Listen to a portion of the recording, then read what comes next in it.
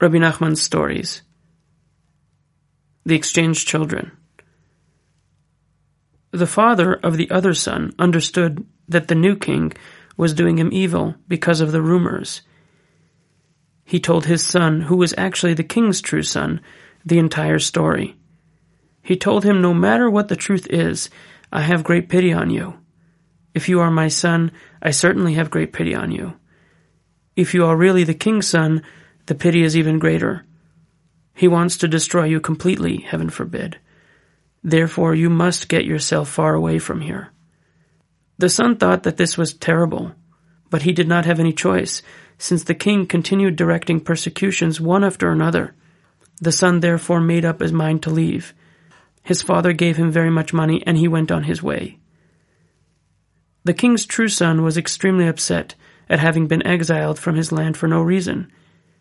He thought about his situation and tried to understand why he had been exiled. If I am really the king's son, I do not deserve this to happen to me.